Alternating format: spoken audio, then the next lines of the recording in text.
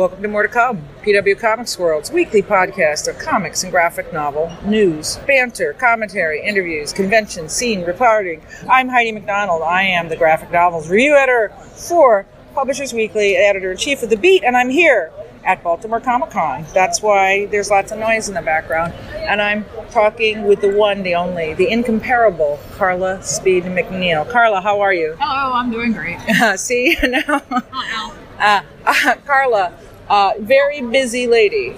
You do No Mercy with Alex DeCampi for Image, and you also work on Finder, which is your own long-running, award-winning, much-loved, acclaimed what do you call it? Anthropological science? You have a good name for it. Aboriginal SF, Yes. which is a modified term from the 30s, I think, or perhaps I made that up and still think I looked it up somewhere. I'm not sure. But, the old science fiction fell into two camps. It was either the hard SF, where you actually had to have a physics degree to be allowed to write it, or it was strange alien cultures, planet-bound stuff. Most of my strange alien cultures are human, but aren't they all? Right. Well, it's all a commentary on ourselves, isn't it? Most Right. definitely. Yes. How do you balance all this work? What's your working, Well, I think it's the main thing in my life that gives me satisfaction to begin with, but... I'm very easily bored, and so I always want to be working on something. If there's always something in the back of my head, there's always something I can get out on paper.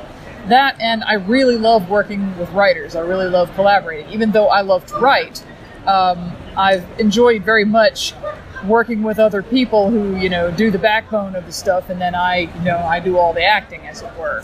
Yeah. So, I'm doing No Mercy, but I'm also doing fill-in issues on a horror comic called Harrow County by Cullen Bunn and Tyler Crook. Is that at awesome. Dark Horse? That's at Dark also? Horse. Yes. And next year, I'm going to be doing a story with Adam Warren. I'm going to do an Empowered story. He gave me the character I wanted. I'm going to do Sister Spooky. And, that's going to be fun because I don't have to draw on model if I don't want to. Yay! Right. Well, you worked with Warren Ellis, too, in the past. Did you do one of his little books for Avatar way back in the day? I did. I have the artwork here for it, actually, because it's all in one box. How much is the pages for that story? Are you selling them? I do sell them. Oh, yeah, I sell them. I don't want to die like the Collier brothers under a great big pile of pages, really, because I do produce a lot. I generally sell pages for $120, which makes people like Terry Moore scream and say I'm ruining it for everyone. You are kind of, but listeners, if you are listening, you just heard a huge bargain. Come over to Carla's page. She's such an amazing artist. Such an amazing cartoonist, really. That was an interesting distinction that they made at the Harveys last night, wasn't it? The fact that, the difference between the best artist category and the best cartoonist category is that the best cartoonist is the one who does it all. Right, exactly. And yes.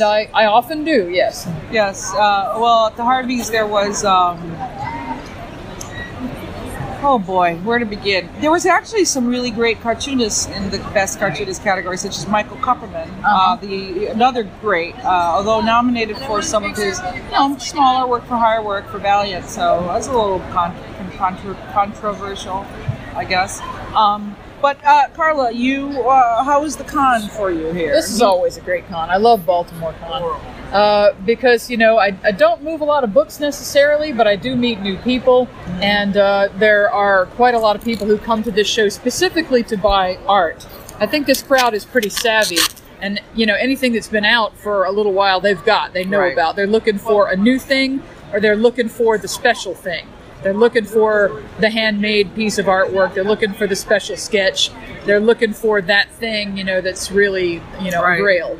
And I get it, so in between selling art, which is kind of, long pauses, I have plenty of time to go out and meet some of my heroes and, run into people that I never thought I would meet. Right. And, meet writers that I want to work with and talk to publishers. Yeah. That kind of thing. It's pretty chill and cool here. I have to be honest. It's really, really nice.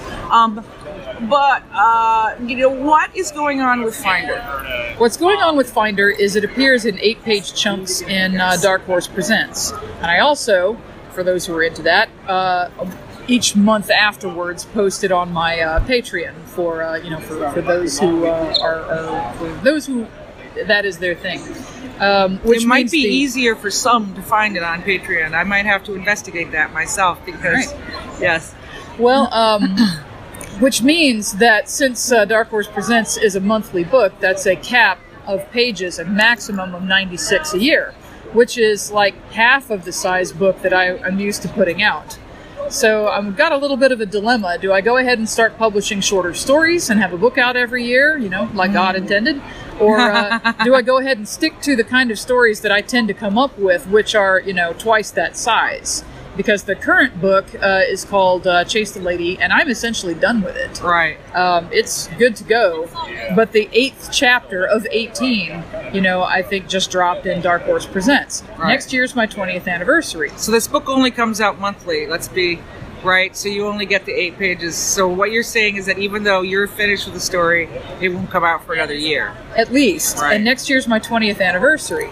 And not having something special for your 20th anniversary is kind of like not throwing the bouquet at the wedding. Nobody wants this thing back. So, I either have to step on the gas and have that book come out earlier than it's intended to, or come up with something else. Yes. Well, again, if you're listening, let's figure out that something else, because it is 20th anniversary?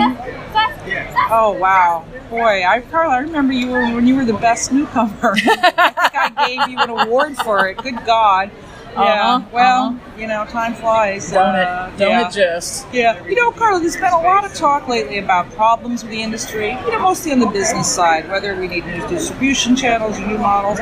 Do you follow that at all? Are you worried? I have gotten sadly out of touch with that since I started doing so much more art and so much less work on the distributive side of things. But I mean, don't you think that almost is your own answer? It's like you're really too busy right now to worry about fretting, It's probably a mistake on my part, because when you're a self-publisher, you really do have to know every part of the business. Mm-hmm. The part of the business that I was not as good at as I needed to be to continue is marketing, self-marketing. Right. I mean, I can hand sell to anybody, but looking at the big picture and keeping things happening so that other people outside of shows know what is going on with me, that is what I was not good at. Right. And so when, continent shifted and slid in my personal life, and it was, some family concerns made it more difficult for me to keep on top as well as I was, which is to say not very well. It really was a benefit to me to have a publisher. Right. That was my reason for moving away from self-publishing, not because I thought it was a bad business model. Right. But it does also mean that I, as a creator, am not as in touch with the details, because I don't have to be. Right, that's true. And I think that, there's so many levels, there's so many different levels to the system, so now you have a little bit of security and, not as much nitty-gritty, which, I might be biased, but I do think your time is best spent entertaining us with your gorgeous drawings and fascinating stories. Certainly I am better at that than marketing. Well, then there's no shame. No, I'm not ashamed of it. I just, Because you didn't hire someone, they hired you. Now you get money to do what you're good at. So it sounds like a pretty good system. It's a pretty good match, and it's kind of perfect, really, because even though that means my book is coming out a bit slower than I might like, it means I've got plenty of time to spread out and find some new dance partners. Right. While signing books for the Archie yearbook here in Baltimore, I met a bunch of the writers over there, and heck, I could do Archie. I would have fun doing Archie. So you never know. I like oddball projects, or things that are oddball compared to my work. I've done My Little Pony. I've done Avatar. I would love to do a Steven Universe comic because I loves me some Steven Universe. All right. Well, boom, Archie, please. If you're listening to this podcast, you can come over, buy some really cool Carla Stephenfield art, support her on her Patreon, and then you can hire her to write some stories and draw some stories and draw them too. So pretty much the complete package here. Well, Carla, we're gonna let you get back to interacting with your fans here and here at Baltimore Comic Con. But thanks so much for taking some time to talk to us. Thanks for having me, baby. Welcome to More to Come, PW Comics World's weekly podcast of comics and graphic novel news. I am Heidi MacDonald, the graphic novels review editor of Publishers Weekly and the editor-in-chief of The Beat at comicsbeat.com. You can check us out on social media everywhere at PW Comics Week. And today we are talking to Ben Katcher, the Guggenheim Fellowship winner, the MacArthur Genius Grant winner, the author of Cheap Novelties, The Pleasures of Urban Decay, with Julius Knipple, real estate photographer. Yeah, Knipple. Knipple. All right. Well, you've just answered one of our great questions. So, anyway, Ben, it's an honor to be speaking with you. Thanks for having me on your show. Yes, of course. Well, you are, this book is just out from Drawn Quarterly, and it's a collection of some of your early alt comic strips, but it's actually a reissue, correct? Yeah, it's a repackaging. The original book was a tiny Penguin paperback that I never really liked. I mean, it was almost illegible. It was that small. So it's the size it should be, and it's designed the way I sort of like it. I mean, so yeah, it's a better edition. Right. Well, this started out as a comic strip in, was it the Village Voice where it first appeared? No, it started in the New York Press. Oh, really? That was a new paper that had just started in New York City, and the editor was a fellow named Russ Smith, who came from Baltimore. He ran the Baltimore City paper, and he moved to New York and wanted to start a new paper. And instead of picking up the few existing alternative weekly strips, he decided to commission all new strips. So it was I can thank him for that. I don't think I would have ever thought of doing a weekly newspaper strip. Well, what were you doing at that time? I was doing the occasional strip. I did some work in Raw. I self-published magazine.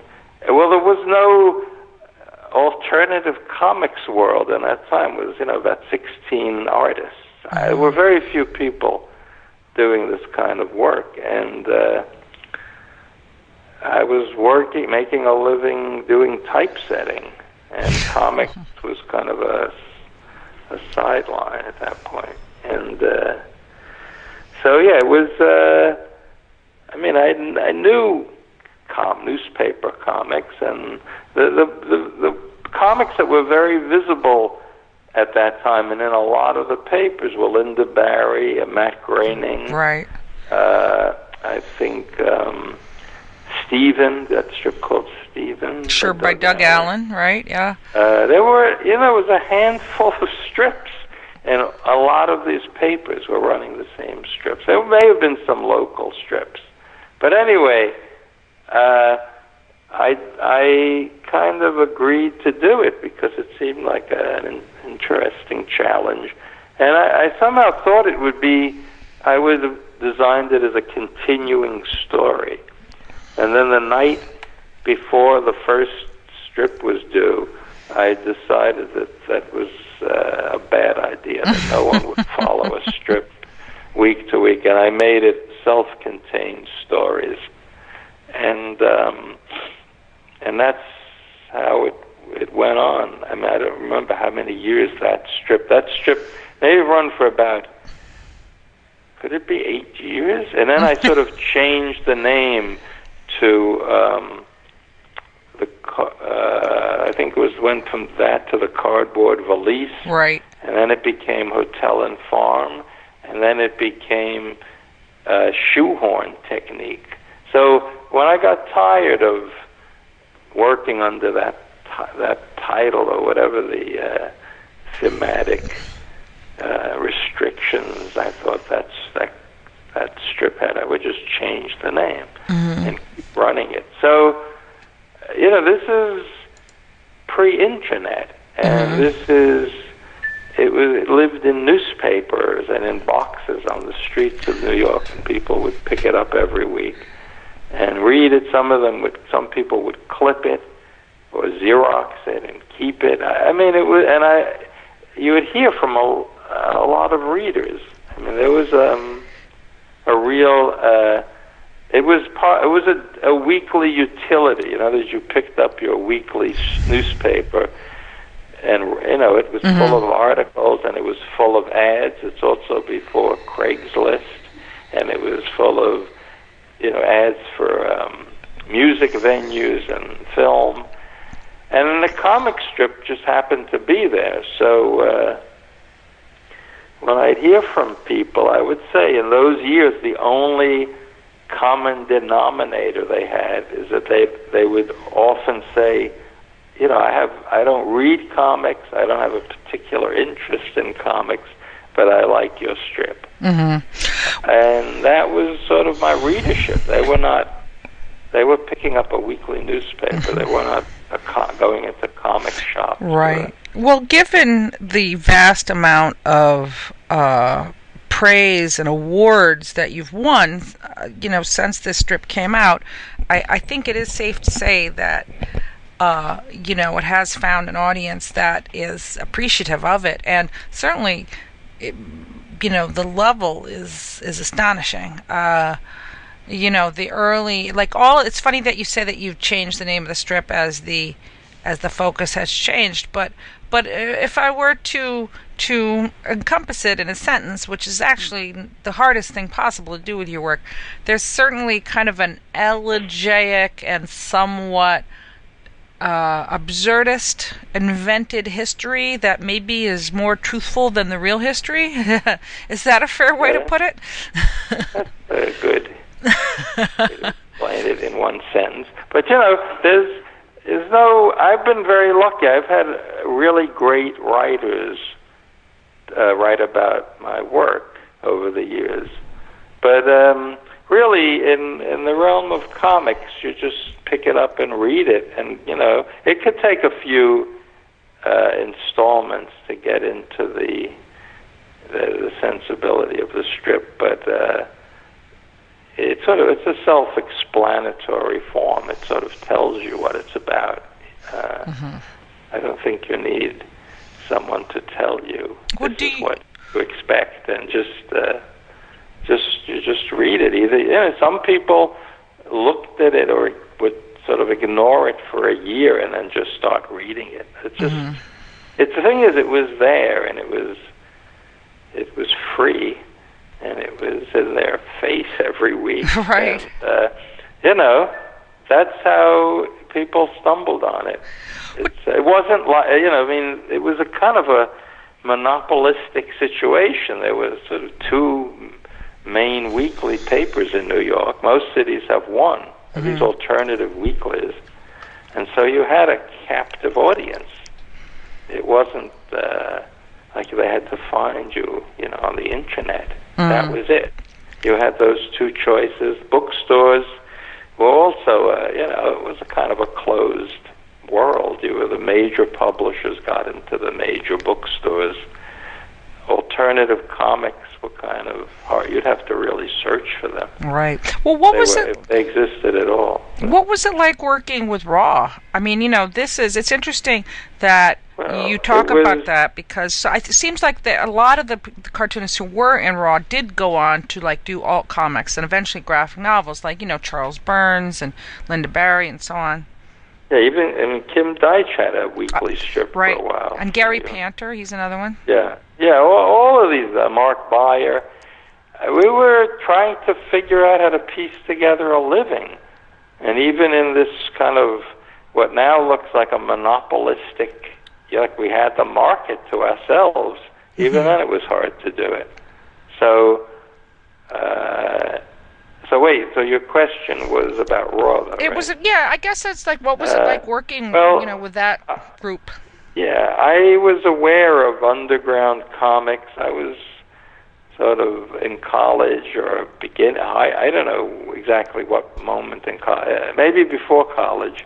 So I was aware of that. I was aware of Arcade, and I was following this work. And so I had never submitted anything to Arcade or those earlier underground comics. So it was a great kind of, I don't know, it was this great thing to hear that world, specifically Art at that time, he was the editor, was interested in my work. He saw it in a self-published magazine, the first issue of Picture Story, it was called. And it was on a newsstand, around the corner from where he lived, a store that would take zines on commission. That's the only way he would have seen it. And so, yeah, it was like, everybody has some great break in their career, if they have a career.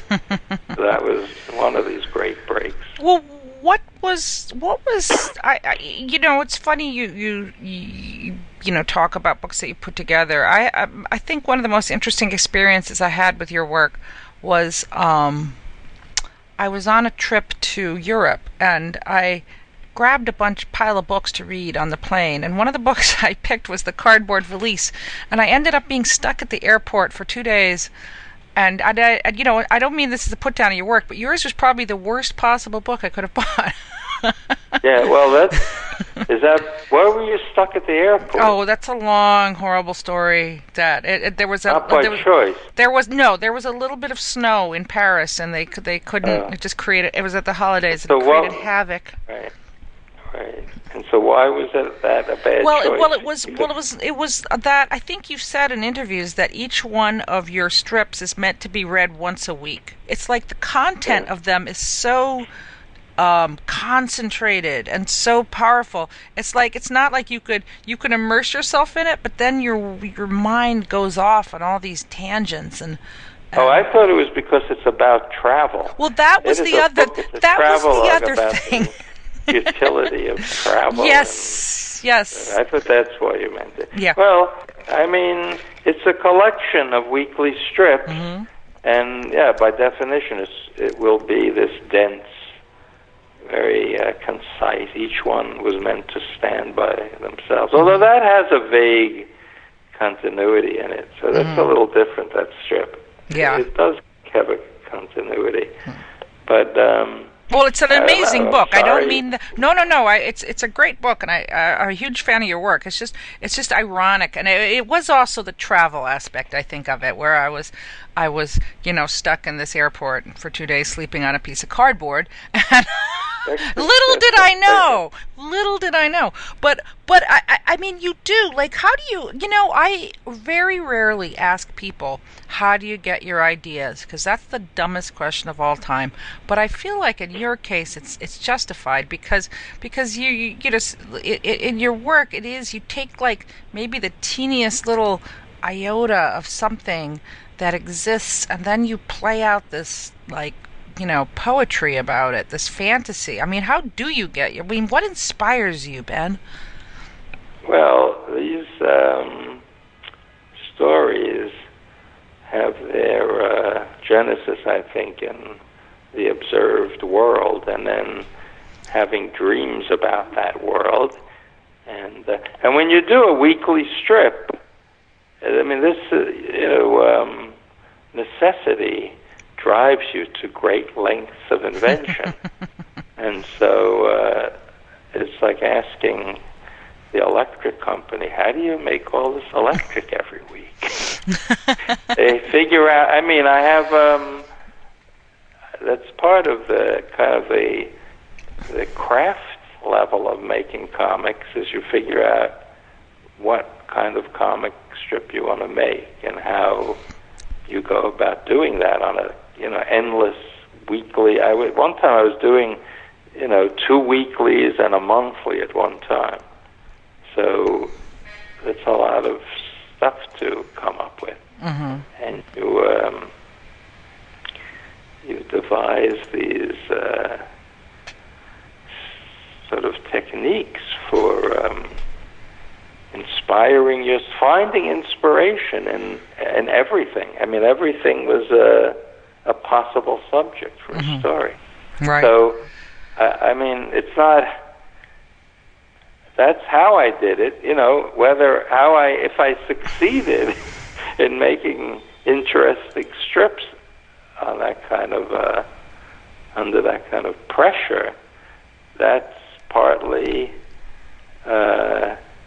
technique, partly the kinds of questions I would ask myself when I'm writing these stories. I mean, if you ask yourself the wrong questions, or not any questions at all, you'll get a different kind of story. So, and if you look at them, you can see what those questions are, what those interests are. And but I'd put it off. I would work on these things all week. I'd be thinking about it and rejecting hundreds of ideas, and then at the end of the week, I'd take the best idea, and that was the strip. So there was a lot of discarding of sort of bad ideas or ideas, or ideas I'd have to come back to a year later, and I'd figure them out. Some ideas I just couldn't figure them out. I couldn't figure out how to make a good strip about a certain subject, and I would just put it aside and say, I'll come back to this later. But I had these it's kind of a rhythm you get. Well, anything that's done, any journalist who's writing every week has a system. You ask these questions about your subject, and you do your best to answer them. So there are great investigative journalists, and then there are people who just rewrite press releases, and they're boring journalists. Right. So it's the same in making comic strips. You ask the deepest, most interesting questions you can ask, and then in the realm of fiction, you invent the answer. Right. I don't have to find the answer; I just invent it. Well, when you say what's a good idea, with cheap novelties. And Julius Knipple, the original idea was that he was a real estate photographer, which is not an actual profession. I'm guessing. Oh no, it is. I've met lots of people before digital photography. Real estate companies that wanted to sell buildings, brokers used to hire people to take photographs of the buildings.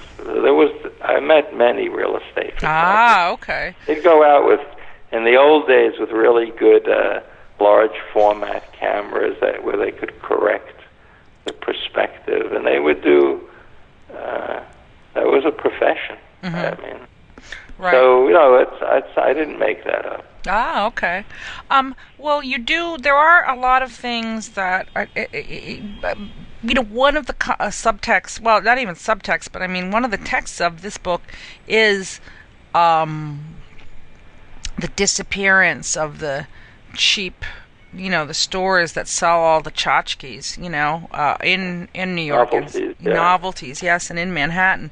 And when this book first came out, which I guess was the 80s, this might have seemed like something that was happening, whereas, now here in 2016, that's all anyone I know talks about is how fast all of these old New York things are disappearing. Yeah, there was a toy and novelty district around 23rd Street and Fifth Avenue when I was growing up, and now there's another one. It's sort of moved uptown, and it's more about its imports from Asia and India, and there's still a cheap novelty district in New York. Yeah, it's vanishing quickly. Sort of this import-export around. Like if you go up 6th Avenue, like 28, 29, 30th off Broadway, there are hundreds of these wholesale stores selling things that I would think, they're not classic Johnson Smith novelty items, but they're cheap novelties. Mm-hmm. Right. So there's still something of that. What do you think is important about that? What do you think is important about that to New York, to its cultural fabric, to the cheap novelties? What? Oh, well, small storefront businesses. It just makes it interesting to take a walk. When you go to these cities where everything is one sort of steel and glass high-rise, and you have no idea what's going on upstairs, it's incredibly boring to walk around those cities. So, yeah, it's the texture of the street life. It makes it an interesting place to take a walk. Some would say that even I live not far from the district you're talking about, and it is beginning to shrink a bit. You know, there's a lot of high-end hotels opening around there. Yeah, it was the flower district. Yep. It graded into the flower district. Yeah, I mean that's real estate. You know, if they think they can put get more rent by having a more upscale tenant, people will do that. But I mean, the end game is kind of a boring city. No one will want to come there to stay in these hotels at some point. Well, they'll want to come to have, artisanal water and. I don't know. I mean, you can get that everywhere. There's a kind of generic, upscale neighborhood in lots of cities. Sometimes it's an old downtown that was revitalized in a kind of very artificial way, but it's funny. That's available. You know, I was just in Decatur, Georgia, for that book festival, which is a very old city, and but the center of it, it's kind of on the edge of Atlanta, but it tries to have this kind of street life with lots of small restaurants, small stores selling novelties and kind of quasi-art objects, and a lot of bookstores. And I mean, some of it is new, recent. Some of it is in old buildings that were there. I don't know how much of it, what the historic continuity is. I don't know that much about it. Did you walk around? What? Did you walk around a lot? Well, not that much. I was only there for a day, so. But it's pretty much a car culture. People are driving into it and then leaving. But you can walk around within this old center, kind of around a courthouse. And I think there are old residential parts of it. Sounds nice. People, I mean, developers, they think this. They try to construct these things. They don't. I mean, New York was constructed by people trying to develop a port city. And, Robert Moses, too. Well, I mean, I'm talking about from the beginning, in 1800, people when they devised the grid of modern Manhattan. But the thing is, these plans today, are on a global, gigantic corporate scale, and they can be kind of backfire. And people think, well, you open an art museum, and that's going to bring people, and you put in a few restaurants, and that might bring people. But the fabric of New York was a much more complicated thing. It was mixed use. It was people living, and there were many, many different small light industries and not so light industries. Right. The printing industry. Have you been? Have you been to the High Line? Because it strikes me that in talking to you, that the High Line is about the most Ben Catcher thing brought into the real world. Really? Yeah. I don't know. I think it falls into that category of what they call zombie urbanism. This kind of, you take a dead, unused part of a city and repurpose it for tourists to walk around. So it's not a place. I pass it every day, and I've never had an impulse to go up and look. I've seen photographs of it, but no, I think it's. I don't think it's. I think it was part of the real estate boom in that area where they said, should we knock this thing down, or how do we make this kind of a tourist destination? And yeah, it doesn't really. Well, now it's brought in all these strange foreign cockroaches. It's just strange. But anyway, the thing is, repurposing old buildings. Well, this is not a building. This was trains that brought. It was a freight line coming into that part of the city. that was interesting. But there was, a lot industry being served by a train, and I think it stopped running before my time. I don't remember it running, but I know that whole part of the west side of Manhattan. Right, there were docks. There were trains full of meat. Trains. Yeah, there was a meat district on 14th Street, meat packing, and there was all kinds of businesses serving the shipping lines on the west side docks. And so, this wasn't a tourist destination. It was a functioning light industrial part of the city. So the High Line is something for idle tourists to wander around. Well, they're basically looking at themselves because there's nothing functioning there. It's just like any old piece of architecture that you repurpose. It's lost its purpose. They could have knocked it down, but that would have been worse probably. But it's going along with the idea of making that part of the city into a hotel and sort of museum and high-end clothing store district. Oh yes, I think trying to make it an affordable place for people to live and work. I think if you could make a strip out of it, though, I think if you did a story about, the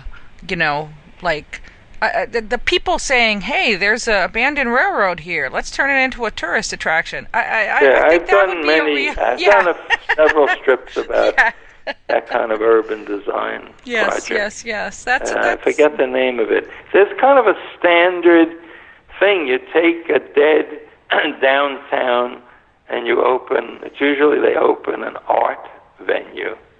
And an art venue, like a museum with a place to eat and some shops. And they think, that's how you revitalize a city. And it's a lot of light manufacturing has left, this country, and that there are no jobs to support any kind of a middle class in these cities anymore. That's what you'd have to bring back, but that's usually not in a developer's scheme. Right. It's kind of how to go with the flow, and the flow, as you see, is the kind of cities we have. These kind of vacant, corporate-based cities. I mean, that's who can afford to build things, and that's who can. It is. That's true. And it was always it's not that that's any different. It was always like that. It's just it hadn't reached this sort of end game where there's nothing more to do. Mm-hmm. It was all, the theater district. All of these things were corporate inventions, maybe smaller corporate, not maybe multinational inventions, but smaller corporations. Somebody had to think they could make money. They didn't.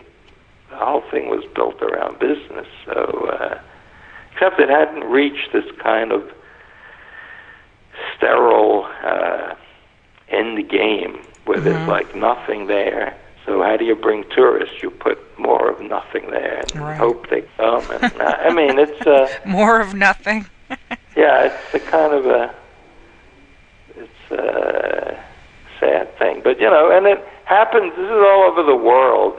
People, these great historic cities that sort of get into that position where they could be ruined by too much tourism. They have to decide whether they want to be functioning places or they want to be tourist destinations. Right. Places to go to have dinner and then you get out of there and you don't even want to live there. But anyway, it's that's for. But anyway, that's what I think about it. Well, interesting. Well, let me switch topics just a little bit. Now, you're currently an assistant professor at Parsons, correct? So I think I'm an associate. Associate professor. Higher. Yes, higher level. Academic ranking. Yes. What do you teach? And I'm also currently the director of the illustration program. We okay. rotate through that every 3 years. I'm now also directing it. So I teach a graduate level course in comics, which is out of the writing program. It's kind of part of the writing students who want to make comics take that course. So it's not really a graduate level writing course, because some of them they have a lot of experience writing but not making comics. So it's kind of an introductory course for experienced writers in making comics. And then I teach senior thesis in the undergraduate program. There is no graduate program in illustration in my school. No, what? I teach undergraduate senior thesis. What do you see now? I probably when you were scrabbling around as a cartoonist for the New York Press back in the 80s, the idea that a school like Parsons would be offering a lot of comic studies might have seemed unlikely. I mean, it's a very old illustration. It's one of the original programs of Parsons, I think, was illustration. But it was more magazine, book illustration, editorial, not so much the artist as author, which is how we try to think about it. And that's where comics comes in. And, the school, it still has these old academic divisions. There's still a writing program where you don't make pictures, and there's a painting program where you don't use much writing. I mean, you can. Some postmodern art uses both. But so we're the kind of the program that brings those two disciplines together in the form of comics. We also do animation is in our program, children's books, editorial illustration, some toy design. All of those things fall in the illustration program. So what have you seen in the changes in the kind of students that you're getting since you started? The kind of students we're getting has to do with the expense of private universities in America. That doesn't necessarily have to do with what we're teaching, but one thing that's happened is that sort of after Mouse, comics have received this kind of validation, I say, in the culture. So people accept that there are serious comics that should be taken as seriously as any literature or film or theater. And one of the dangers of that is that there's a kind of an academic solution. This is how you make a comic. You look at Mouse, you make a comic that looks like that or tries to look like that, deals with a serious subject, and should be taken seriously. And the danger in that is that people are not questioning or critiquing their model. They're accepting a model. That's the academic model. There it is. There's the solution. Just replicate that in some variation, and it'll make a serious comic strip. And the way art and literature works is somebody has to come along and critique that model and say, well, that might have been good, at one point, but the comics maybe can be something else now. And there's endless critiquing. Robert Crumb, that generation were critiquing sort of early newspaper comics, comics in general that didn't allow you to talk about adult themes. They said, that's what we want to do with comics.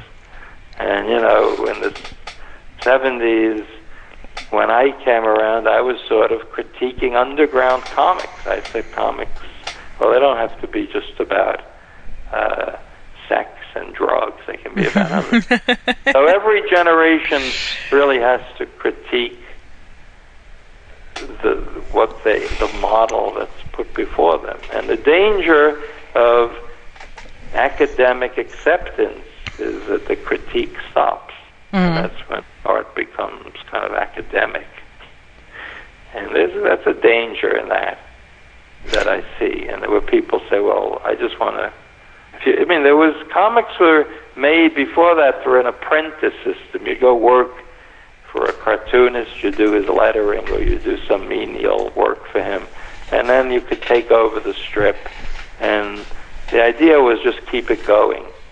And a few of those apprentices went on to critique the person they worked for and came up with interesting strips.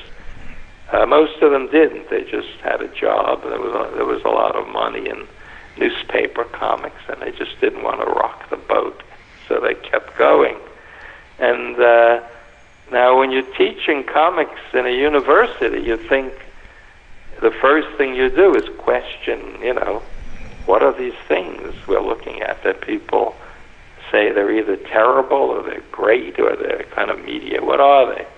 And that's what we try to do in our classes, is critique comics and say, well, these were good solutions, but there are other solutions. Different times, historical time moments. Well, there's so many more young. I always say that I think a lot of people who would have gone into illustration back 20 years ago, now, because really the illustration field, there's just not a lot of work there, so they don't really have that much to do. So a lot of them are going... I know, they're going into comics. Yeah. Well, I think it's more people who would have been poets and novelists who are going into comics. The people who do illustration tend to not be interested in storytelling. They want the story given to them, and they want to add some visual angle to it. Now, those people still want to do kind of decorative illustration or work with a given text.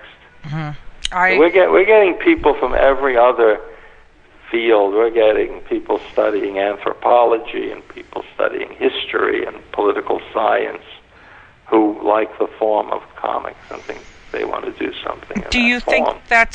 Do you think that's good for comics? Yes. I think it's the only way good comics will ever be made. They can't be made by people who only read comics. Right. That's deadly. As people say, well, how come all the Harvey Award winners, why don't they ever make it into the Best American Comics anthology? Right. Well, that's why. They're sort of replicating themselves. And that kind of inbreeding leads to, insanity or some kind of retardation. It's just not questioning itself enough. Right. As I'm talking to you, an email just popped up on my screen, which is about this year's class of MacArthur Fellows to be announced. Now, you were a MacArthur Fellow, were you not? Right, a long time ago, 2000. What did that, with that becomes a pretty sizable cash grant that allows you to really... it's not cash. It's very much on the books. Okay. It's a year, quarterly. How does it work? I think it's a quarterly. It says here a stipend. Yeah, it's not cash. Right. Well, but my point is like you have enough, you have an income that allows you to pursue. Yeah, but they spread it over 5 years. Right. So what did that allow you to do with your work and with your... I did a lot of theater. I was able to subsidize some of these theater projects where I needed some money. I just didn't think about money. And mainly I'd say theater. Comics tend to be a pretty cheap thing to do. So I would, cover my living expenses, and then I had money to add to the kinds of budgets that I need to do these theater projects. It's a great thing for 5 years not to worry about making a living. I wasn't teaching full time at the time, so I was really piecing together a pretty precarious living. And yeah, it takes the pressure off. But then, the 5 years ends, and then you're back to thinking about how do I make a living. What can you talk a little bit about your theater pieces? They're musicals, correct? They're theater. Yeah, since it's the first place that text and image came together, before print of any kind. It's that's what it is. It uses sung through. It's all of the text is sung by live singers in a live band, and it uses projected scenic design, and they're based on stories. Usually, they're based on. I would go through my work and find stories that I thought I could expand upon, that I thought maybe there was room for that. Some of them are original stories that were just invented for this music theater form. And, it's the ultimate luxury art form. Everybody gets paid. A venue has to provide the space and all of the technical equipment, and it happens for a few nights and it ends. There's nothing left to sell. Yes. So it's like throwing a party and it's over. Even if it runs, for a month. The last version of the Slug Bearers played at an off-Broadway theater and had a pretty long run, like 8 weeks. But then it's an 8-week event and it's over. And it's a very ephemeral art form, but it's a very intriguing art form. The audience is there, sitting in front of you while it's happening. So when you make comics, the readers come to your work possibly 10 years later. You're not around to watch them respond. Right. Well, so you get that immediate feedback in the theater. Yeah, I don't want to take up too much of your time because I know we started late. But one more question for you also, which is about the Comic Picture Symposium that you run at Parsons. Yeah, it's the New York Comics and Picture Stories Symposium. Which is awesome. I've not been to as many as I should, but every time I go, I have such a wonderful, enlightening time. Can you just talk a little bit about that? And that started actually as a class in what was called the Occupy University at that moment in New York, Occupy Wall Street. A group of people said, well, let's also, rather than worrying about student debt, we should start a kind of an open, free university. And people would, the question was how to finance it. It was financed by people contributing their labor and running these classes. So the one I proposed was this ongoing class or some lecture series or symposium about comics and related text image work, animation and children's books, all these things. And so that's how it started, and people donated their time and came and gave lectures. And at some point after, I think 2 years, it started running just out of Parsons, and then it became something that the illustration program had the funds to finance. So now we can pay speakers. But it's still free and open to the public. So I would say if you attend, 15 of them or 30 of them, it's like a free graduate school seminar class on text image work. I mean, there are amazing people coming. Oh, it's incredible. You just check, there's a website with this semester's schedule. Yes. That's how it started, and it's still running. Every Tuesday at 7 o'clock, I believe? Yeah, and usually at 2 West 13th Street in the Bark Room, but sometimes other locations. Occasionally another day. So you have to check the website. Right. And then the week before the Comic Arts Brooklyn, we're doing sort of a whole 4 days of events. Oh, wow. That's November 1st, 2nd, and 3rd. And then the 4th is Pictoplasma, which is that character design festival that moves around the world. Oh, wow. Conference that's happening Friday. And then Saturday, the book sale part of the Brooklyn Comic Arts will happen.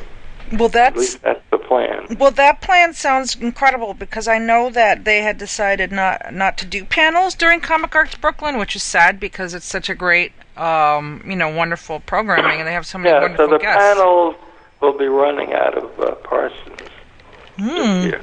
That just happens. They will. It's Illustration Week in New York, and there are a lot of events going on through these the Society of Illustrators and American Illustration and things like that happening that week. So a lot of people are in town for those events and for the Comic Arts Brooklyn. So it should be interesting. We're bringing in David Kunzel, who is the author of that great 2-volume early comic strip study, and he's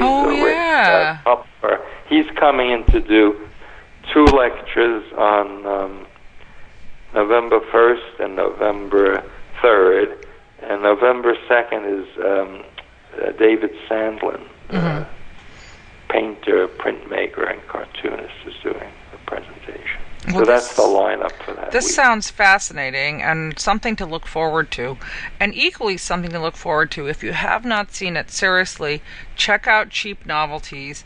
It is, in addition to being a wonderful tribute to vanishing urban spaces all over the world, it's also just fantastic storytelling, and it's really one of the great unique comic strips that's ever been done. And Ben, you are well deserving of all your genius grants. It's just they don't call it that. They call the MacArthur. I know that's just the journalistic name for it. It's not it's just the MacArthur Fellowship. I know, but it's the us journalists, we have to come up with a snappy name for things. I know. Anyway, thank you so much for your time, and again, check out Cheap Novelties by Ben Katcher, and have a great day. I look forward to saying hello at the Comic Symposium. I will see you there. All right. Take care. There'll be more to come.